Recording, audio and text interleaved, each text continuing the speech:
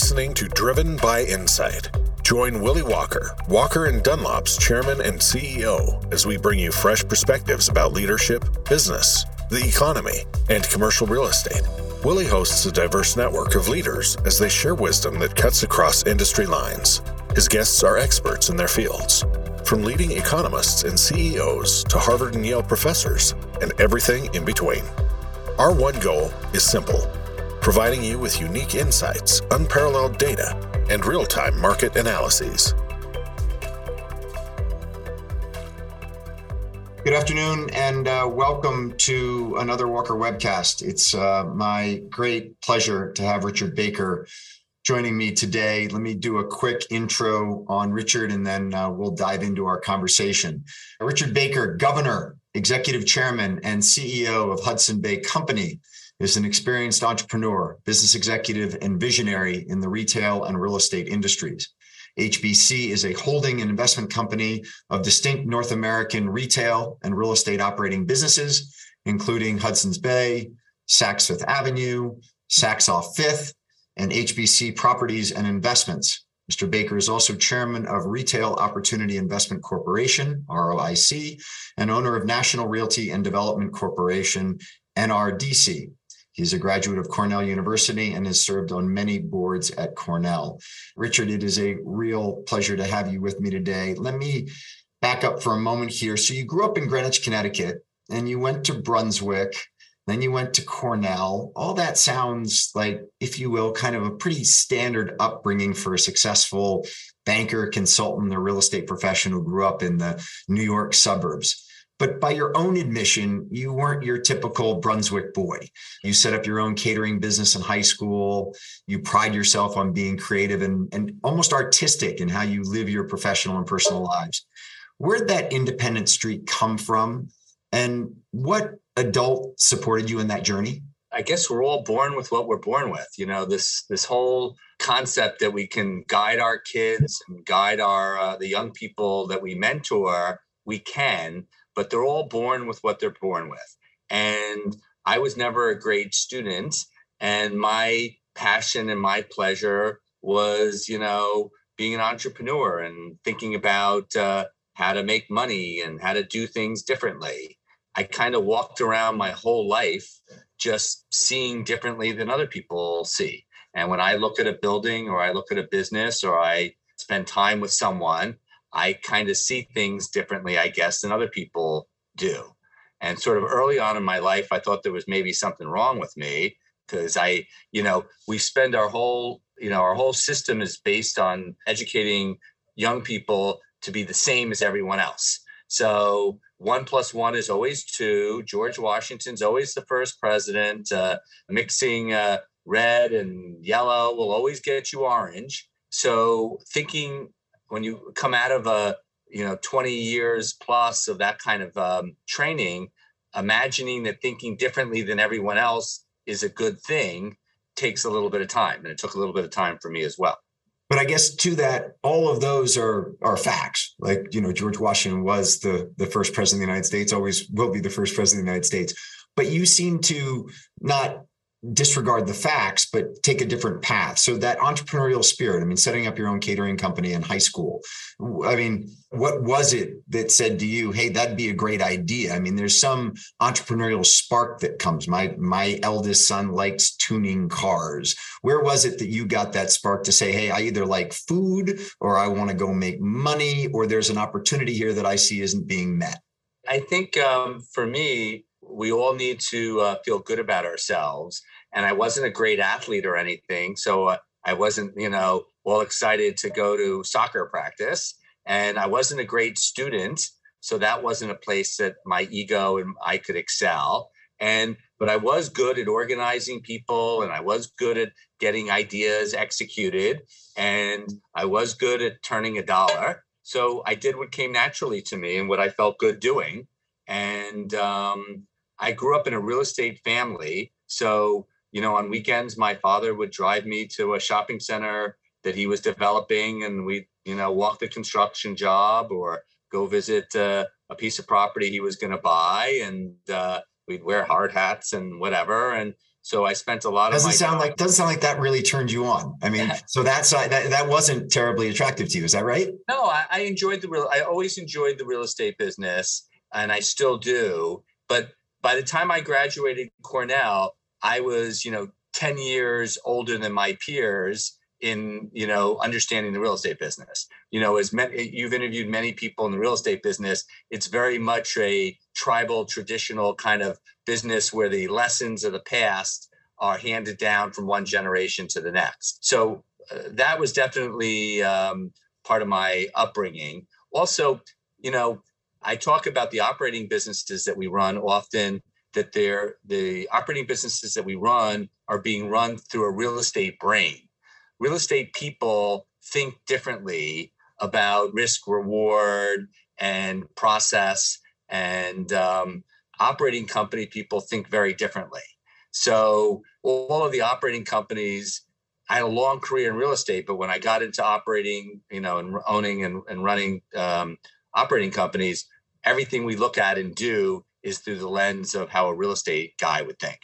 So I want to get to OpCo, PropCo in a moment. But when you went to Cornell, you went to the hotel management school, and I've heard you say that we're all in the hospitality business, whether you're actually having someone stay at your hotel and trying to generate RevPAR, or whether you're we'll go back to the example of my son tuning cars. If you have a car tuning shop, you're still in the hospitality, if you will, or the service industry. Talk for a moment about what the salient lessons you learned having studied hospitality at Cornell that's helped guide your career. As a youngster, when I was 12 or 13, I was cooking. And I would cook for my family and I'd cook for my friends because I'm a pleaser. I like to make people happy. And still, when I travel with big groups or whatever, I'm the one moving the food around. I'm the one ordering. I'm the one organizing the food, travel, transportation. So that's a core hospitality. Being a pleaser is a hospitality trait. Where it really came out and blossomed in my head was when I graduated from Cornell and I went into the real estate business, and my father said, here's a little office for you. Go do anything you want. Don't sign your name to anything. Don't spend any money. I went, and back in those days and still today, New York City or city real estate developers, they're very tough and difficult because generally speaking, they don't do repeat customer business. They have this one corner and this one drugstore only wants to be on that corner, and they'll probably never do another deal with that one drugstore again. Certainly back 30 years ago when there wasn't chains of everything, everybody was, 3 of these and 10 of those. So real estate people were really difficult and the absolute epitome of not hospitality. Very difficult people, still are some of the big names that in New York and places like that. When I graduated from the hotel school, we had some broken down shopping centers that their tenancy, the anchors had expired and what have you. And I went to this nice company that had no stores east of the Mississippi called Walmart. And they were just starting to expand east. And I was 21 years old, very service. How can I help you? How can I take care of you? And I went back to my father and my uncles and said, I have this deal for a Walmart. Here's their lease and let's do it. And my uncles and my father were like, oh, forget their lease. Let's use our lease. And we're never going to give them that clause and tell them no. And this is the way we do. I go back to my uncles and my father. I'm like, who cares? The shopping center is empty. You have it on your books for nothing. It paid back the mortgage. It's just, what do you care? Let me play with these guys and see if I can make a Walmart deal, and we'll do it all their way for once. They said, you're right. Who cares? Do whatever you want. So went back, signed their 7-page lease for 120,000 square foot building. And I developed this relationship with Walmart where crazy, but we were like nice to them, and we made sure that the paint was right and not just your spec, but it was done right. And we created a relationship, and I ended up having a relationship with Sam and his son, Rob. And we built 40 Walmart shopping centers, all of which we still own today. And it was because I did things their way, not my way. And I was willing to walk in their shoes and understand their perspective. And for me, I brought hospitality in my world to real estate at a time where I promise you, in 1989, there wasn't a lot of hospitality in the real estate business. So most people who developed 40 Walmart anchored shopping malls would put their feet up on the table and say, man, that was great work. I hopped on, I got in there early. I made a relationship with now the largest retailer in the United States, saw that coming, and boy, aren't the rents coming off of that great.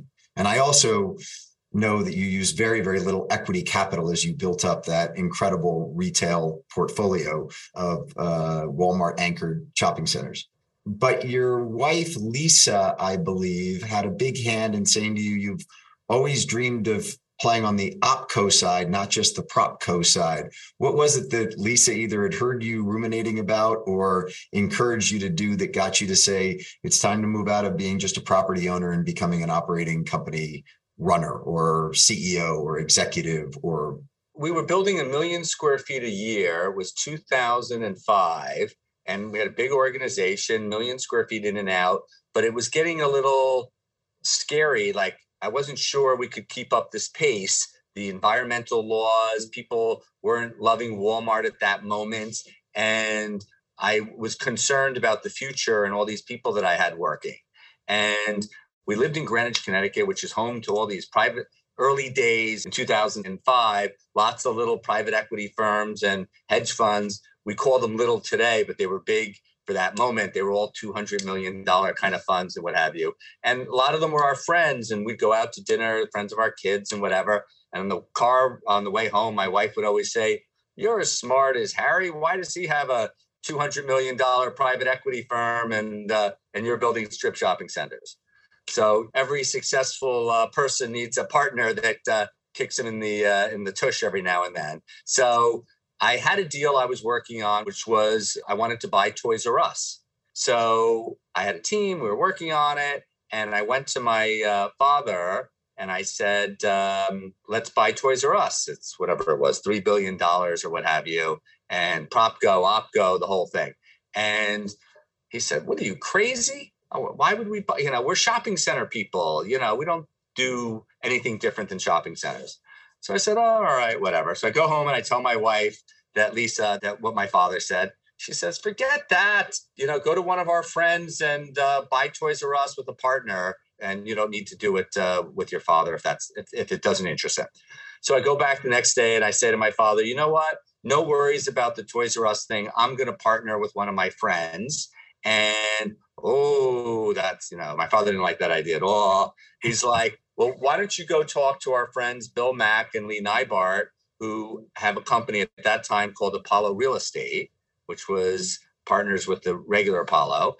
Anyway, we created a new entity called NRDC Equity Partners. We got outbid for Toys R Us, and the very smart and talented Bain and Vornado and others bought it. And we went on to, of course, buy Lord & Taylor. But that's how it really kind of got going. So talk about the Lord & Taylor acquisition, because you bought it for $1.2 billion. Interestingly, the 3 banks that financed it for you, not one of them is still in business. I guess you could potentially say that CIT became reorganized. And so there, but I mean, you got a 90, what was it? I haven't done the math on it. 99.9%. No, not quite that. 97% loan to cost loan. Came up with $25 million of equity capital to go buy Lord & Taylor in 2006. Obviously, hindsight's 2020 vision, Richard, in the sense that 2006 was sort of the heyday for lending. So you couldn't have, do that earlier or do that later. You couldn't have actually bought it. So there was something really opportune about accessing the debt markets at that point. But given that we had the GFC coming right around the corner, once you had it, did you all of a sudden 2 or 3 years later say, what did we do in 2006 as far as buying Lord & Taylor? Well, a couple of comments. One, you got to be in the game. So people who make deals and people who accomplish great things, they're constantly trying, they're constantly working on things, and they're constantly not being successful. Couldn't get that deal done. We tried for maybe small failure. But every now and then they get it right and they have a big win. And no one is smart enough to understand that this is the beginning of and the end of and this cycle and that cycle. But if you're always hanging out by the hoop and playing the game, then you'll make your share of baskets. So we just got lucky. First of all, my family's philosophy was we're in the infinite return business, and we're not investors. We're value creators. We're developers. So we create value with intellectual leverage, not with liquidity, not with using our money. And when we bought Lord & Taylor, we basically got a purchase agreement subject to the due diligence, which was basically a free option, no different than when we buy a piece of land for a shopping center. And we got the financing done because, of course, as you said, it was 2006. And we made the very difficult decision, Bill Mack, Lee Nybart, my father and I, to write a check for $25 million. That was a lot of money for us and then and what have you to buy that business. So, and of course, we had a very nice run with that business. And then the financial crisis hit. We kept maneuvering. So we pivot and we maneuver. And in that case, we made some modifications to our debts, rethought about how to operate the business, and we worked our way through that period of time. And then we bought the Hudson's Bay Company and merged that together. So we are sort of quick pace, real time operators that take advantage of good situations and are able to, as capably as possible, maneuver through difficult periods. Richard, am I right in that the premise for buying Hudson Bay was the thought that the Canadian market needed a middle to upscale retail kind of service offering that Saks had, and that you were going to take essentially the Saks operating platform and push it into Hudson Bay? Is that correct on why you went into Hudson Bay in 2008? No, we had owned Lord & Taylor. We bought. I'm sorry. I meant Lord & Taylor, not Saks. My bad. I'm sorry. Taking Lord & Taylor and pushing it into the Hudson Bay footprint. Well, it's a couple of things. First of all, it's a bit of a story about fresh eyes. So when I went to visit and spent tremendous amount of time in Canada, they had 288 Zellers stores, and they had tremendous department store buildings in Vancouver and Toronto and Montreal, and they had tremendous assets that, coming from my East Coast US perspective, remember in the East Coast, we saw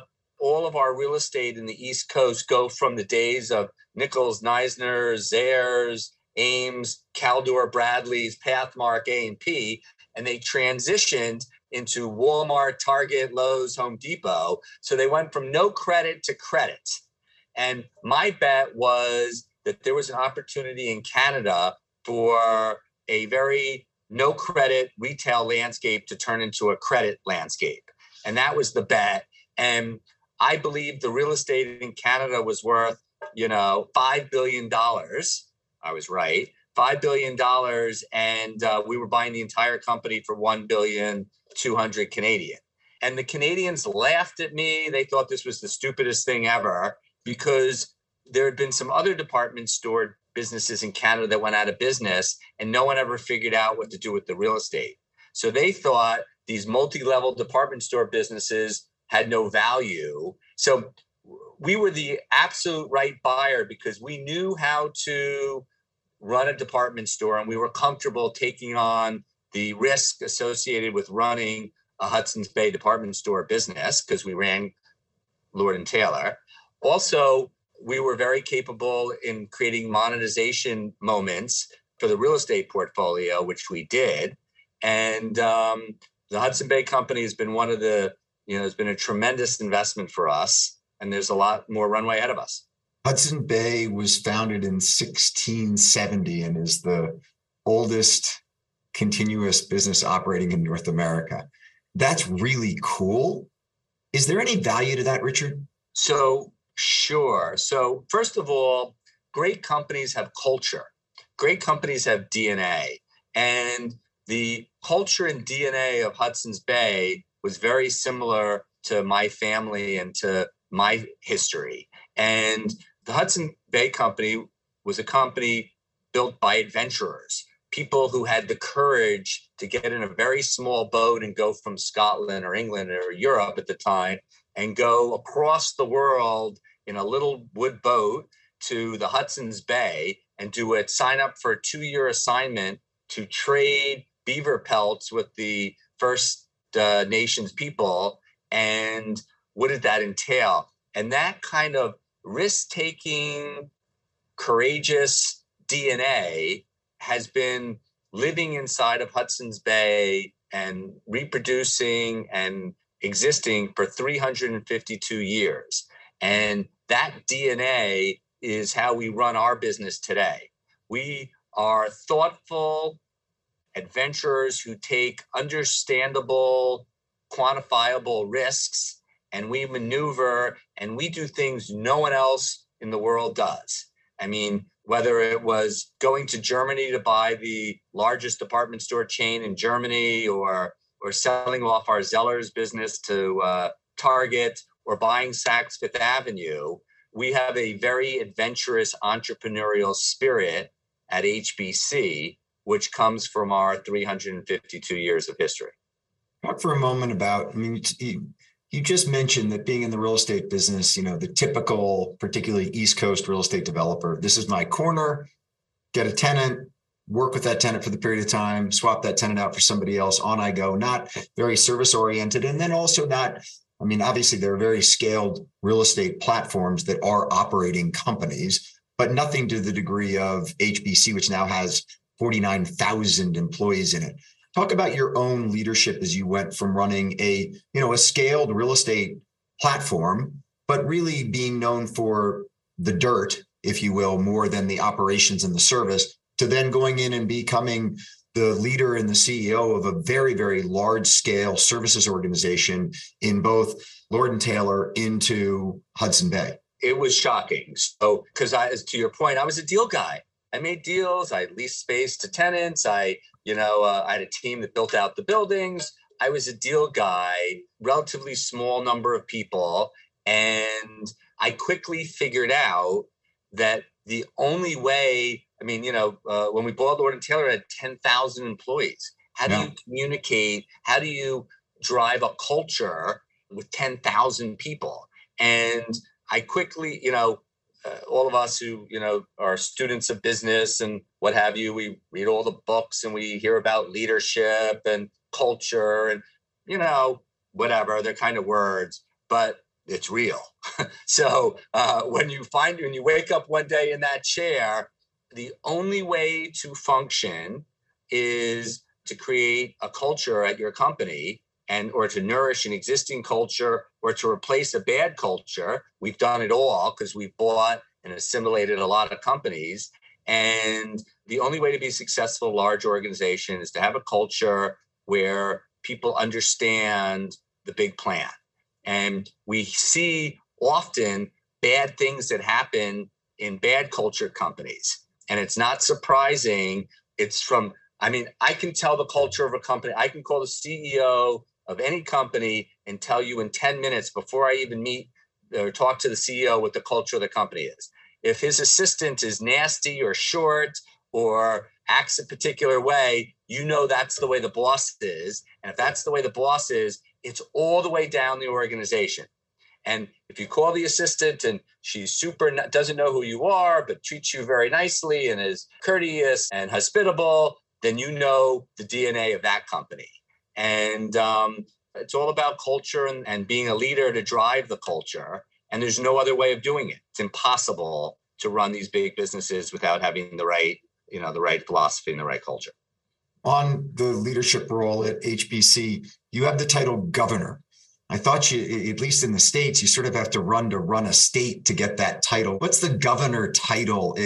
I'm assuming it's a Canadian title. It's like CEO or board member, chairman? I've never seen the governor title before. It's very unusual. So in Canada, King Charles II in 1670 signed a charter giving all the lands that drain into the Hudson's Bay to the Hudson's Bay Company, which its first governor and owner was Rupert, the cousin of King Charles II. And any company in Canada that was started by charter from the King of England. The leader of that company is known as the governor. There's only two companies left. And, I am the 39th governor of the Hudson's Bay Company, and that's a Canadian thing, if you will. That is super cool. I mean, that does play to the sort of, there's something to the history and sort of the value of the history. That's really fascinating. So 2013, Richard, you go and you buy Saks. You bought it for it had 2.5 billion in sales at the time. Talk for a moment about the Saks acquisition, having bought Lord & Taylor and then Hudson's Bay and bringing it all together and seeing what was working or not working in those first two platforms and what made you go to Saks. So we've become very energized at that point at basically the prop-go-op-go concept. And when we underwrote and analyzed the value of Saks, to us, they had a portfolio of real estate that was worth a lot more, materially more than we were able to purchase it. So at that point, we were already pulling these companies apart and having operating companies and brick and mortar companies. So for us, Saks was a great brand. It was the number 2 luxury franchise in the United States. There was Neiman's and Bergdorf's. There was Saks and there was Barney's.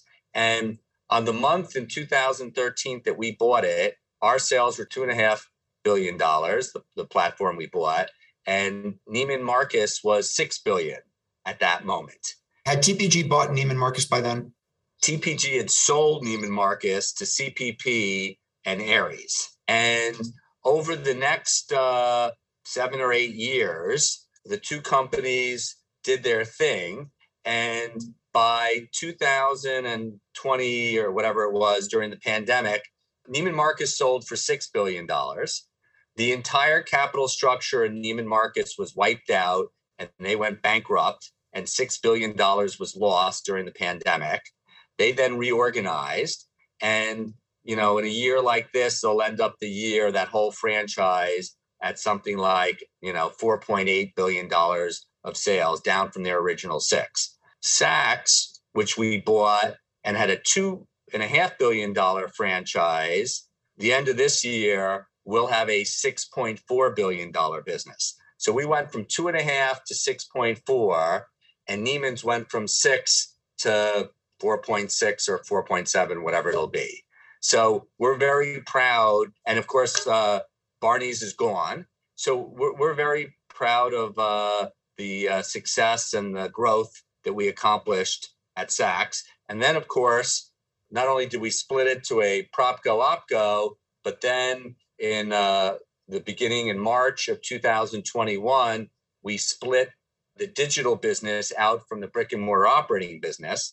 So now we have a prop-go-op-go DigCo, and now we have 3 separate businesses. You were thinking about taking that digital platform on Saks public this past spring. I'm assuming because of what the markets have done, you held back on doing that.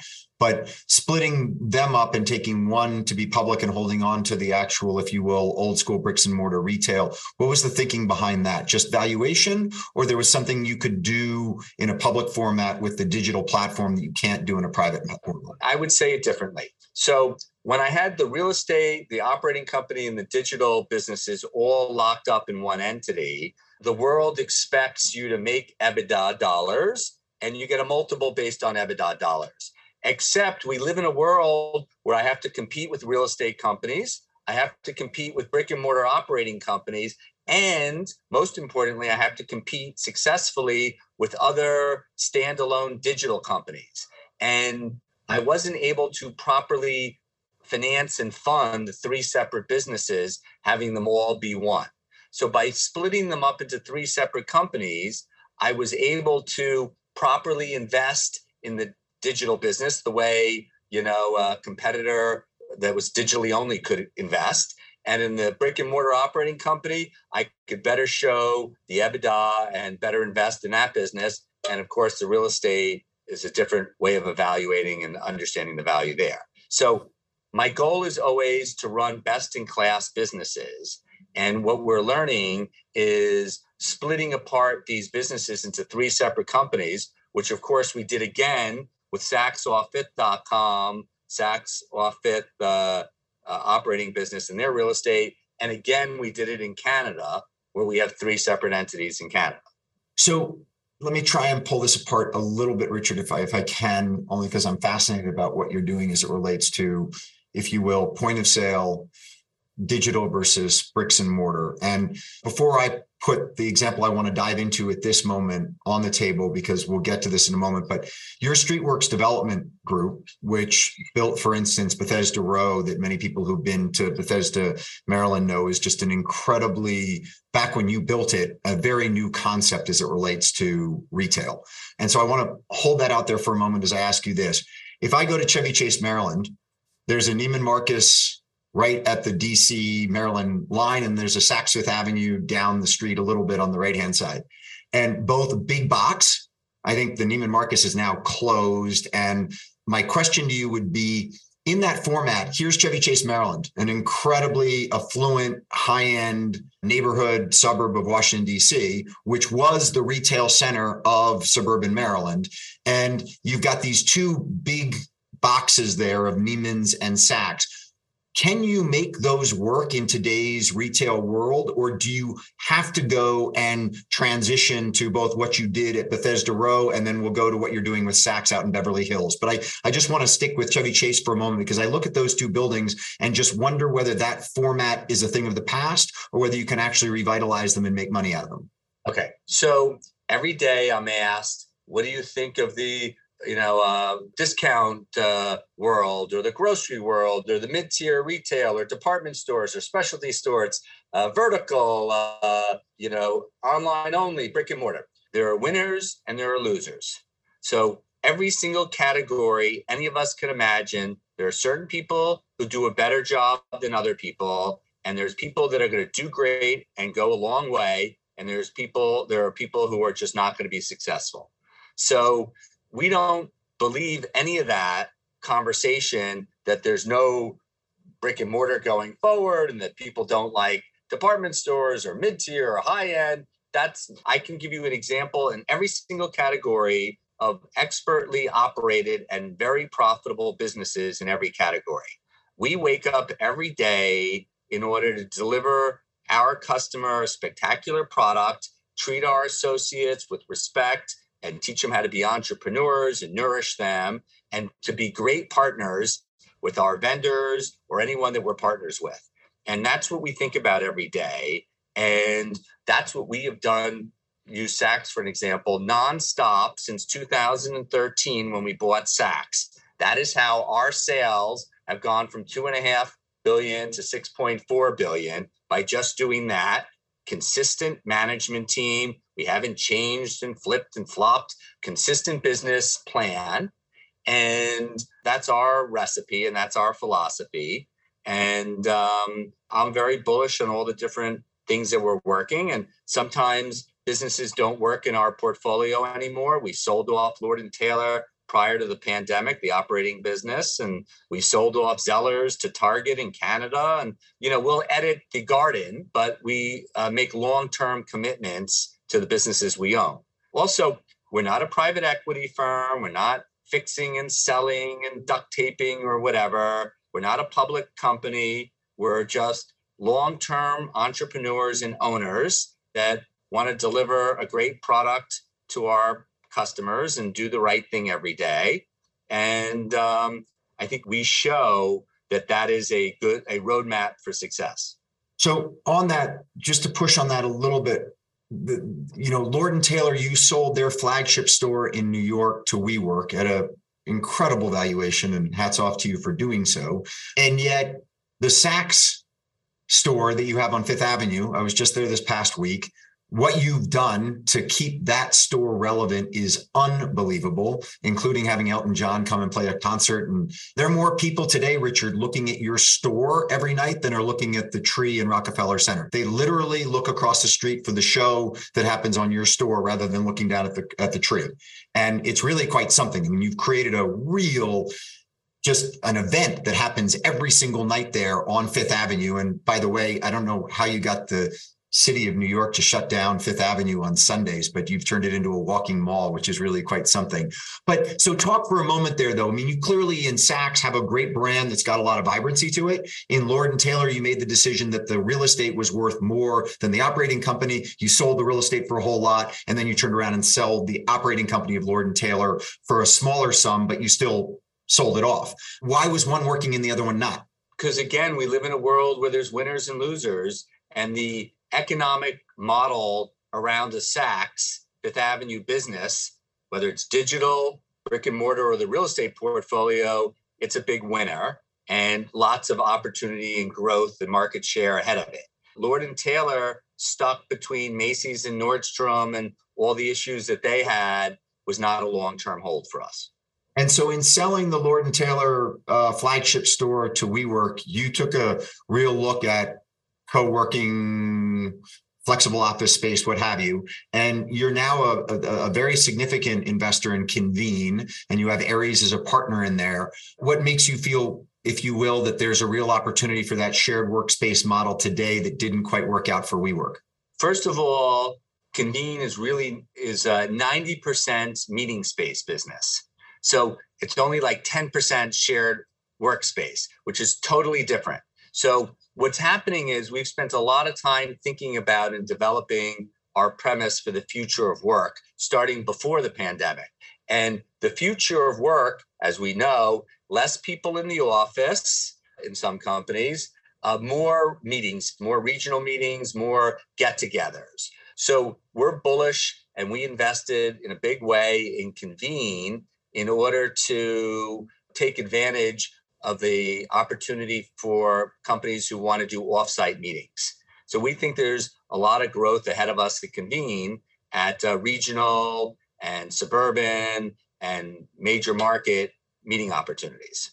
Fascinating. And so as you think about that, as it relates to Convene and bringing people together on the office side, you're also taking your second flagship store at Saks out in Beverly Hills, and you're converting it from being one flagship store to actually being more of, back to that, what we were talking about previously of what you did in Bethesda Row, of sort of having more of a walking area. And I actually, Richard, was really happy and surprised that the architect of my home in Sun Valley, Idaho, Marmel Ratzinger, is actually working with you on that design and development of what you're going to do there. Talk for a moment about what you're doing there to transition from a traditional retail setting to, if you will, a more forward-looking retail setting that is mixed use.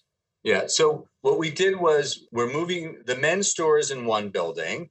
The women's store is next door. We're moving the women's store into the former Barney space, which is under construction. It'll be opened, later in 2023. And it'll be a beautiful women's store and a beautiful men's store.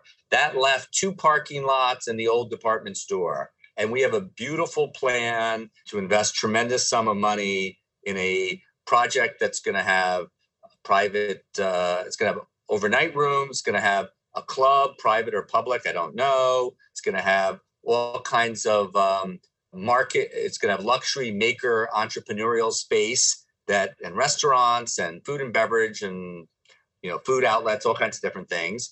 And we're working with the community and to design something that they like.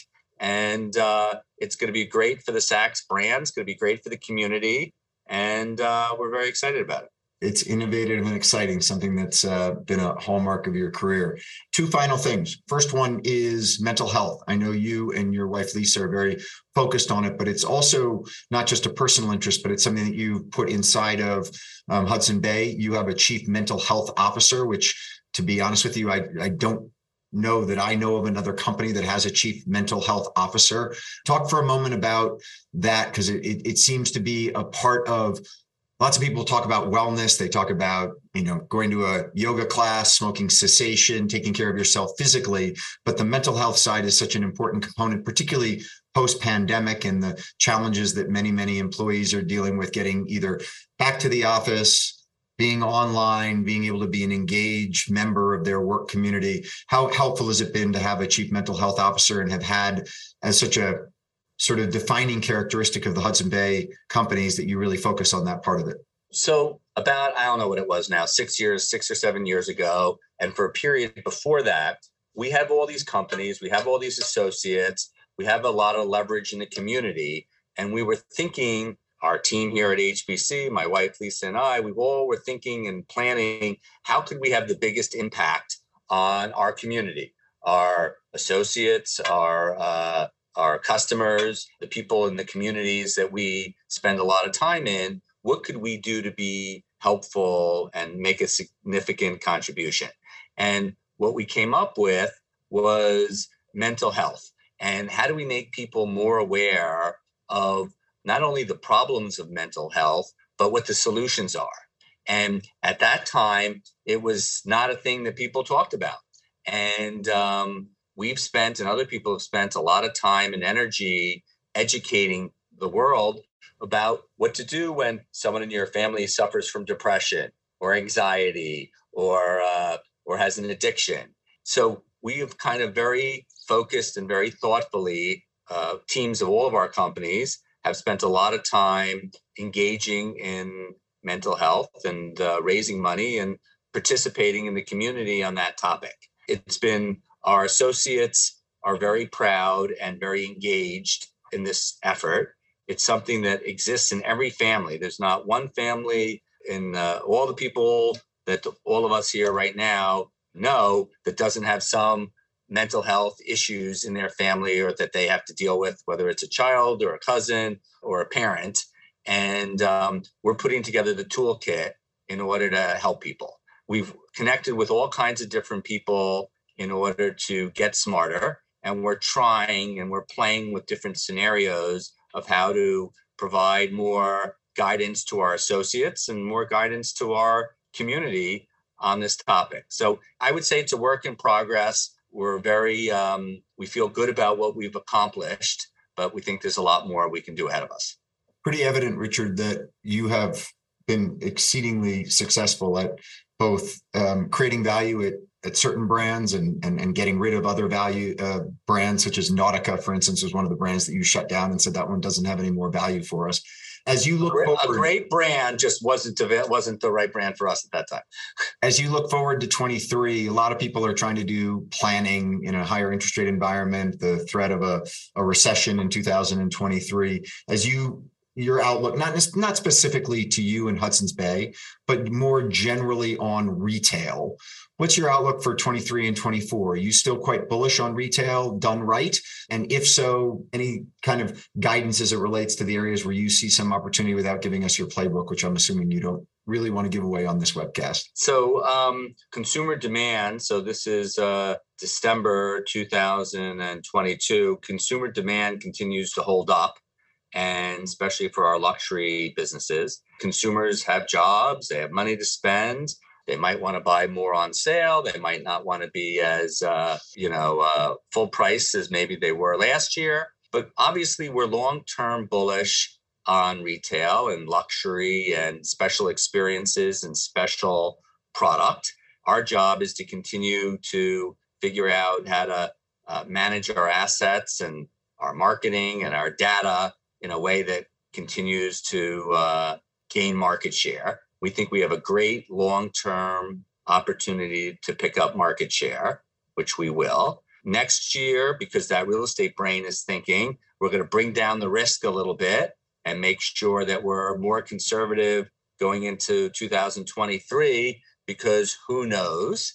And we have to make a lot of these buying decisions early in the year. So 2023 will be a good year to be as conservative as possible. But I'm feeling good and I'm very optimistic about the future of our businesses. And look, I'm bullish on the United States and I'm bullish on what the opportunities are here. Final question. They called Sir Elton John's visit to sing that song a surprise visit. Had that been in the works for a long time, or did he get done with his North American tour and all of a sudden things kind of aligned and he showed up to sing that song? He had this itch to come visit his favorite store in North America, and that was Saks Fifth Avenue. And he said, will you close Fifth Avenue down for me so I can come and do something special? And we figured out how to get it done. And it was a spectacular evening. And we really appreciate what he did. And we were really happy that we were able to contribute $1 million to the good works that he does. And it was a a win-win-win for everybody. A win for New York, a win for Saks, and a win for Foundation. So it was a great night. I have to tell you, from having been there for a week right around your store, it has become the site. And it's quite something that people take a quick look at the Christmas tree and then sit there and wait for the music to start up and the light show to go. So many congratulations to you and your team on creating quite a scene. To anybody who's going to New York for the holidays, do not miss it, because it's really worth watching. Richard, a real pleasure. Thank you for spending the time with me. Congrats on all you have built and all you have done and all you give back. And to our loyal listeners on the Walker Webcast, thanks for joining us today. And we'll be back next week with another one. Thank you, Richard, very much. Thank you, Willie. Enjoy the time. Take care. Take care. Bye-bye.